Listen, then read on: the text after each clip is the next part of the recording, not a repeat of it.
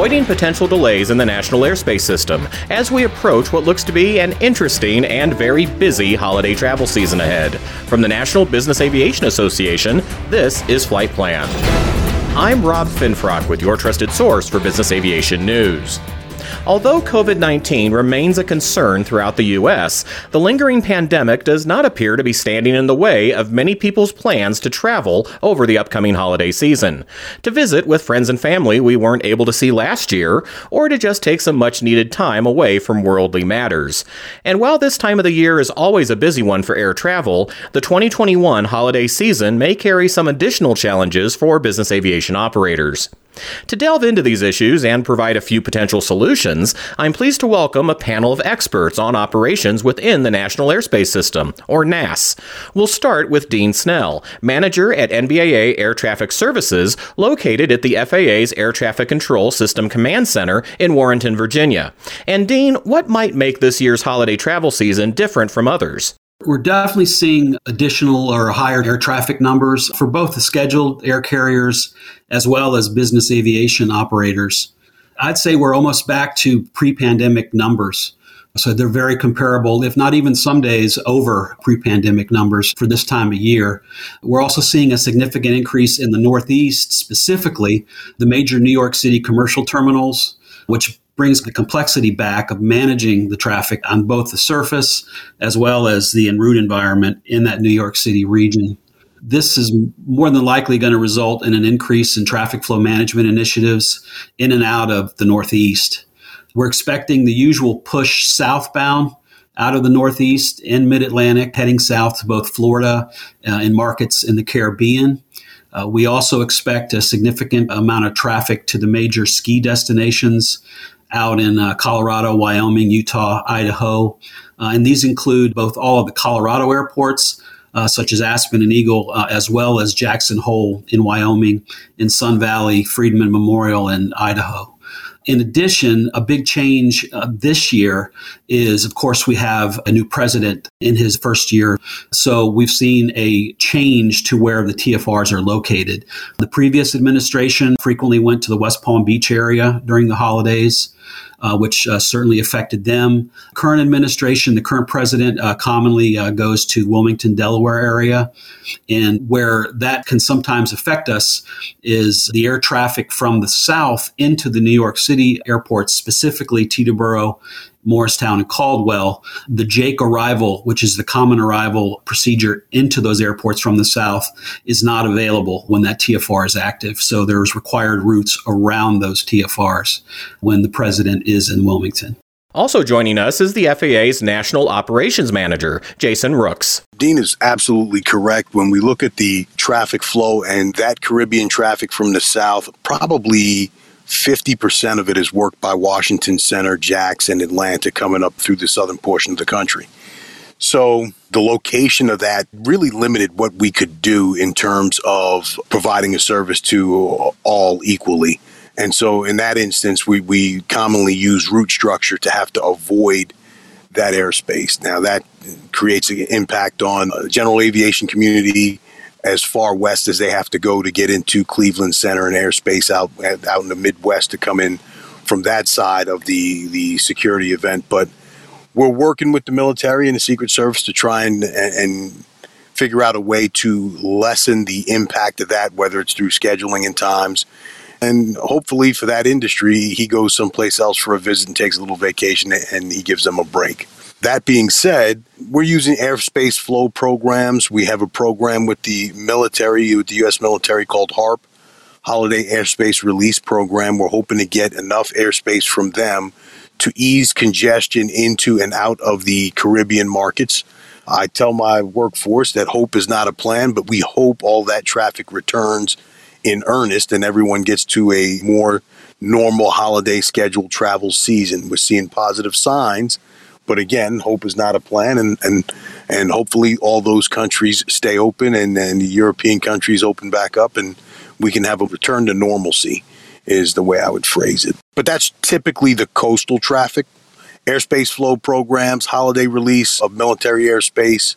We're in that season where we typically don't need terminal initiatives on the ground simply because the weather is good for the most part this time of the year. So it's just strictly a volume issue. So we're not worried about that. As you go out west to ski country airports, they have different constraints. Those airports are tough to get into and out of. And outside of the major international terminal like a Denver, they have ramp space issues. They have challenges in terms of logistics and coverage that is just different. So we usually use route structure and heavy miles and trail to support those facilities. And then hopefully we don't get into a situation where there's too much congestion on the ground in terms of ramp space and competition. And that's a whole separate set of initiatives that we'd have to jump into. But right now, things look good. To Dean's point, traffic is beginning to return. We're probably at about 85, almost 90% of normal volume, even in the New York metro area. I think the thing that is missing is that international traffic component, and then we'd be right back to where we were pre-2019. Rounding out our panel is John Kozak, Program Manager, Weather and Air Traffic Management Specialist at NBAA Air Traffic Services. And John, I'm sure you've seen the same headlines I have about some of the staffing, network coverage, and other challenges the commercial airlines may face this holiday season. Most of those matters are fairly unique to their operations, but what impact might their issues have on business aviation? It's very important for our operators who move their pilots around, their crews, flight attendants and pilots, to understand that they need to pay attention to the main airports, the Core 30 as the FAA calls them, just to make sure that your pilots can get to their aircraft. So there's obviously COVID-related restrictions that are still in place for travel. So having that information and paying attention to that, as both Dean and Jason have alluded to, the volume is returning, and that includes a lot of the commercial volume. Business aviation has been lucky to do very well for quite a while now. But with the commercial volume increasing, you want to be aware of where you're putting your crews through. If you can avoid connecting through places like Newark, JFK, or LaGuardia, you're probably doing yourself a big favor. My big thing is weather, obviously, and it just takes a little bit too much wind, and all of a sudden they can't use the third runway there at Newark, 1129, and all of a sudden they're in a ground delay program.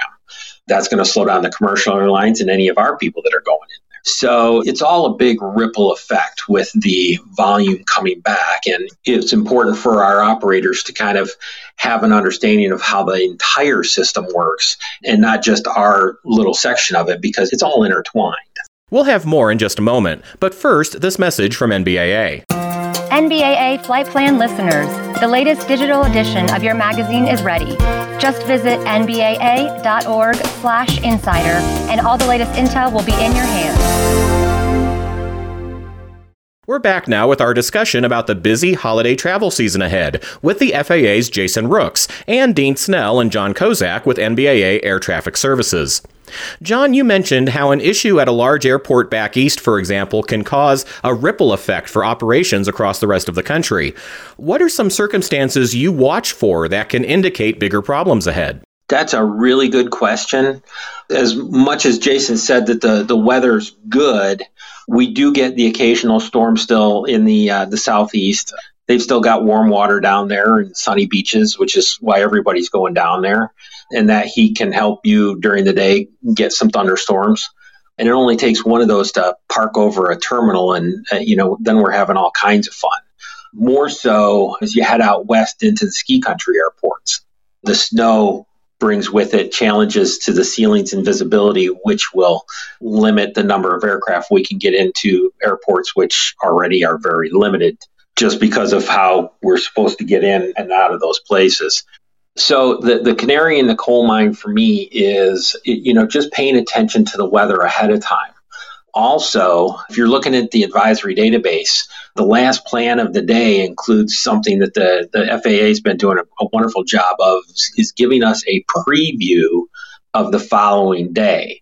So after the 9:15 Eastern planning call, an operations plan goes out on the advisory database, and it includes the things that they're looking at for the following day.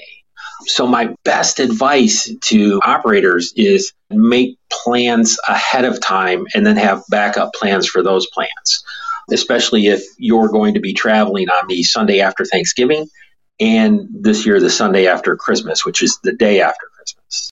Dean, what other early warnings should operators look for ahead of their flights? Really, the two most common constraints in the airspace is weather and volume. So, I think John outlined the weather portion of it well. And the volume is the one that can sneak up on you, because even if you're VFR along the entire East Coast, if it's one of those high volume days, you're going to have to put out some traffic management initiatives, which might include airspace flow programs.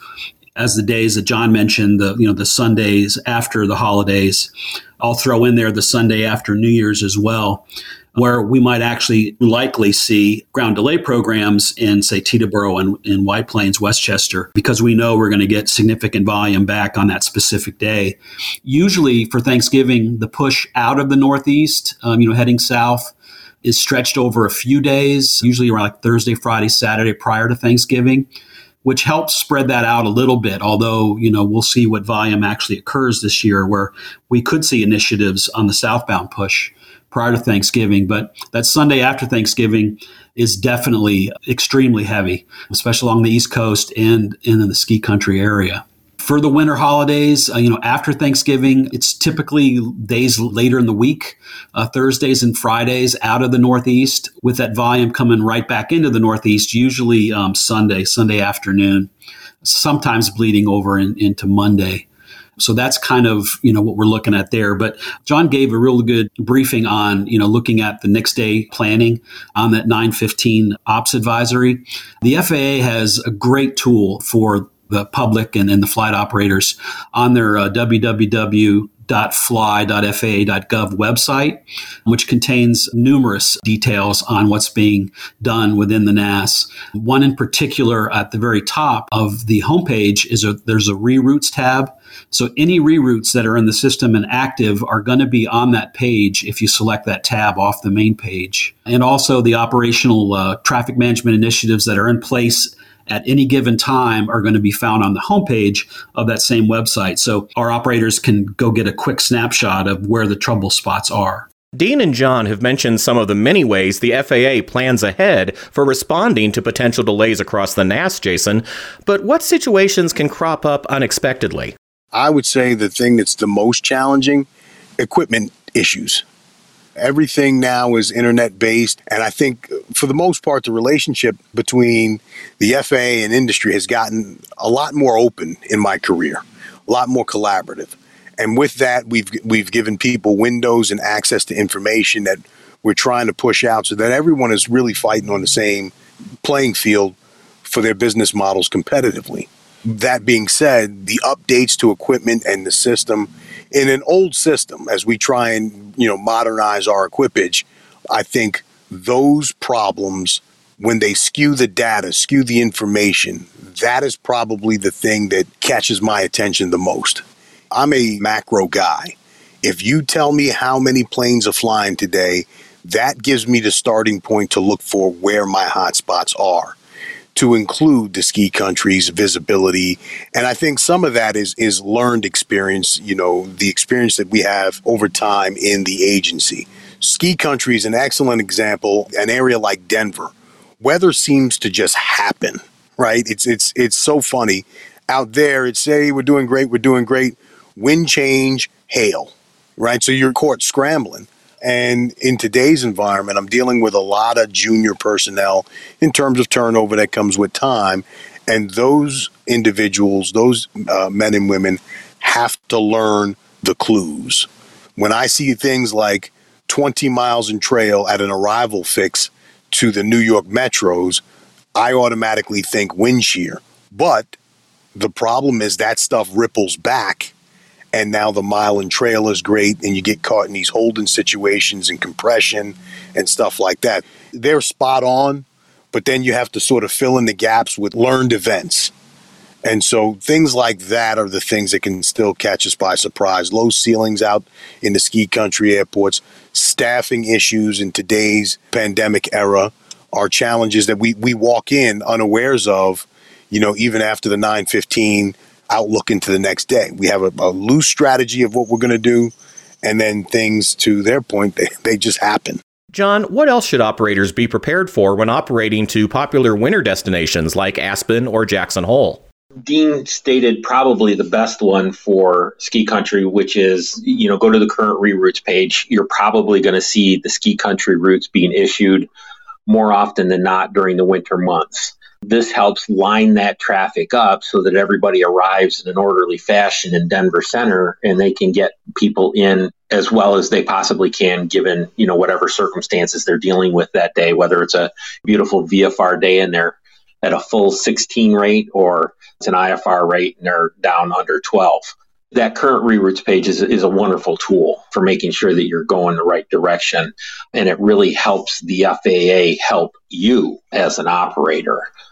So that's really my best advice. The second part of that is something that Jason talked about as far as ramp space. You really want to call ahead and talk to your FBO of choice. Make sure that they're going to have space for you. Your best bet is to make contact with those FBOs and see what their situation is, even the day of, before you head up and head out, just to make sure that you know what you're in for. Anything to add to that, Dean? Yes, the ski country airports, all of them pretty much operate on a first come, first served basis, meaning there is not a requirement for reservations, which is good. The downside is, there's still capacity issues. So the volume is still an issue into those airports. So by operating under that premise, things can go south quickly. So, we've seen several times where the ramp will fill up and we'll get a last minute notice that we have to stop all GA traffic into, say, Aspen. So you can have aircraft already airborne that are not allowed to land. So they either have to hold until they get a spot open, and or they have to divert. So one of the big things I always suggest if operating into ski country airports is to have a backup ready and available even before you depart your origin, because things can always go sideways quickly. And it doesn't have to be weather related. It can certainly be volume related. So that's something I think, to keep in mind if operating in or out of one of those airports. And we definitely have seen an increase in demand in Jackson Hole in Sun Valley this past year. That continues to increase. One thing at Jackson Hole of note, we've seen departure delays back up due to de-icing procedures they have in place if the weather is poor. So with the holdover times and the volume trying to depart at once, we've seen departure delays back up well over 1 hour for that particular airport. What additional advice do you have, Dean, for business aviation operators preparing to fly over the upcoming holiday season? One of the big things we like to push out there is for flight operators to file their flight plans through their flight plan service provider well in advance, if possible, ideally the night before. And where this becomes important is their known demand in the FAA system first thing in the morning. So as the FAA is looking at this volume through their automation, that's when they're making decisions. Do we need to put initiatives in? And if we do, what will they be? So if you're that known demand when the initiative is first implemented, that delay assignment is typically spread out across through all operators.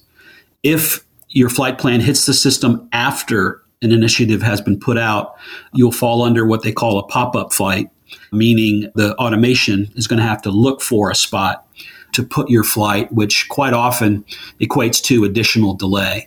So, being that known demand is key. Another quick reminder is as of December 2nd charting cycle, the FAA is changing what we commonly know as the Azizu route, which is a deep water route off the Atlantic coast, quite often used between Florida and the Northeast. They'll be changing that to the waters, Whiskey Alpha Tango Romeo Sierra.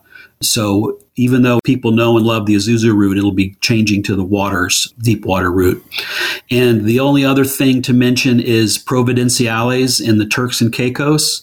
We have commonly seen throughout winter months in the past where they're constrained on the surface and as far as volume into that airport. So on Saturdays and Sundays, it's quite common to see programs into that particular airport if you're planning to operate in there. John? Just second what Dean was just talking about with the Azizu. route becoming the Waters route.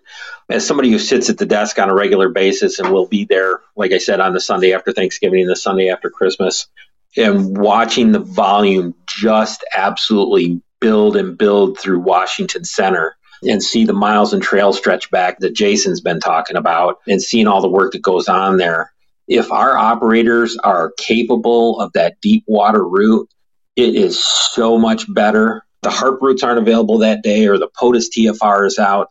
The Azizu/Waters route is the best way to go north and south along the East Coast, I think, because it gets you out of that Washington Center congestion. And if there's anything going on in the nearby centers, Jacksonville, Atlanta, Indianapolis, that congestion only gets worse in Washington Center. I'm putting in a huge 2 thumbs up for the Waters route. Beyond that, when I put on my weather nerd hat, it's the graphical forecast for aviation, the GFA, which replaced the old text-based area forecast. It's wonderful. It's a great supplement for TAFs because it takes you outside the terminal environment. It's great for airports that don't have a TAF. You can go forward and backward in time. You can look at all the different types of constraints that are out there.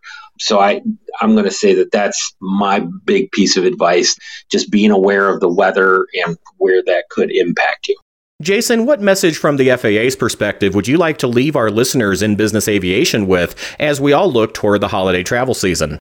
I believe that the business community has a lot more flexibility than the air carrier operations, and so they can do themselves good or harm in the same breath.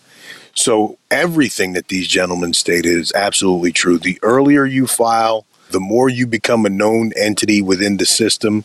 Instead of filing late, last minute, day of, I think those things are absolutely spot on. General aviation, if they can get out over to the water side, that is absolutely critical to easing their delay. And think of it as a one-way street a lot of times. The trend that we've seen over the last 5 years, absent COVID, is that everyone is extending the holiday. So instead of having a peak period on a Thursday, Friday, and a Sunday night, absent COVID, we were beginning to see people take off on Tuesday, Wednesday. So the spikes in demand are sort of leveled off a little bit, but the duration of high demand is still constant and consistent. The other thing I noticed is the way GA files, business aviation files, it tends to be during the peak demand. And the reason I say they have the ability to be a little bit more flexible is if they leave earlier, there's nothing in their way. They have the opportunity to avoid the peak periods if they so choose. So I would suggest they think in terms of that. How do I get out of and not even participate in the chaos that is holiday travel?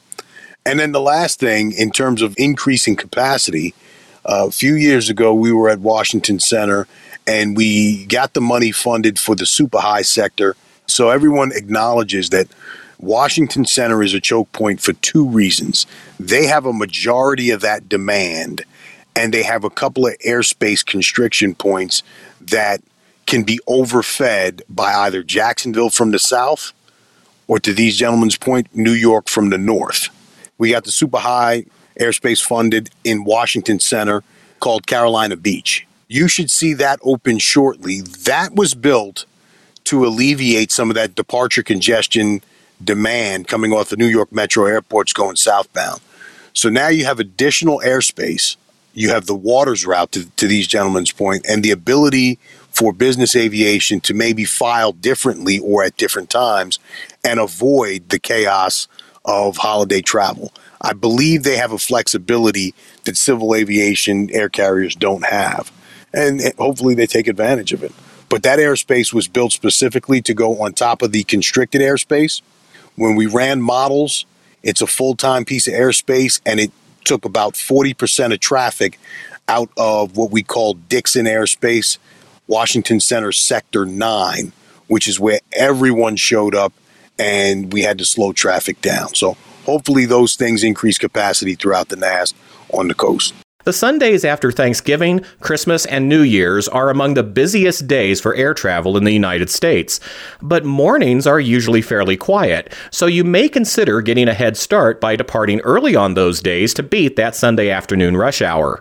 Or, if you have the time, just enjoy the weekend and depart on Monday or Tuesday instead. For the latest information on the status of the NAS, visit fly.faa.gov and follow NBAA Air Traffic Services on Twitter and Facebook. Flight operations can also subscribe to receive specialized services from the ATS team, with NBAA's Air Traffic Management Specialists providing real-time information about the NAS to their scheduler or dispatcher, and evaluation of the impact on the subscriber's flights. Check that out at nbaa.org/ATS. And that's the latest from the National Business Aviation Association. Remember, you can subscribe to all Flight Plan episodes at Apple Podcasts in the App Store, wherever you find your favorite podcasts, including by asking Alexa or another connected device, or download them from nbaa.org. I'm Rob Finfrock, hoping everyone travels safely this holiday season, and thanks for listening. Join us next time for another episode of Flight Plan.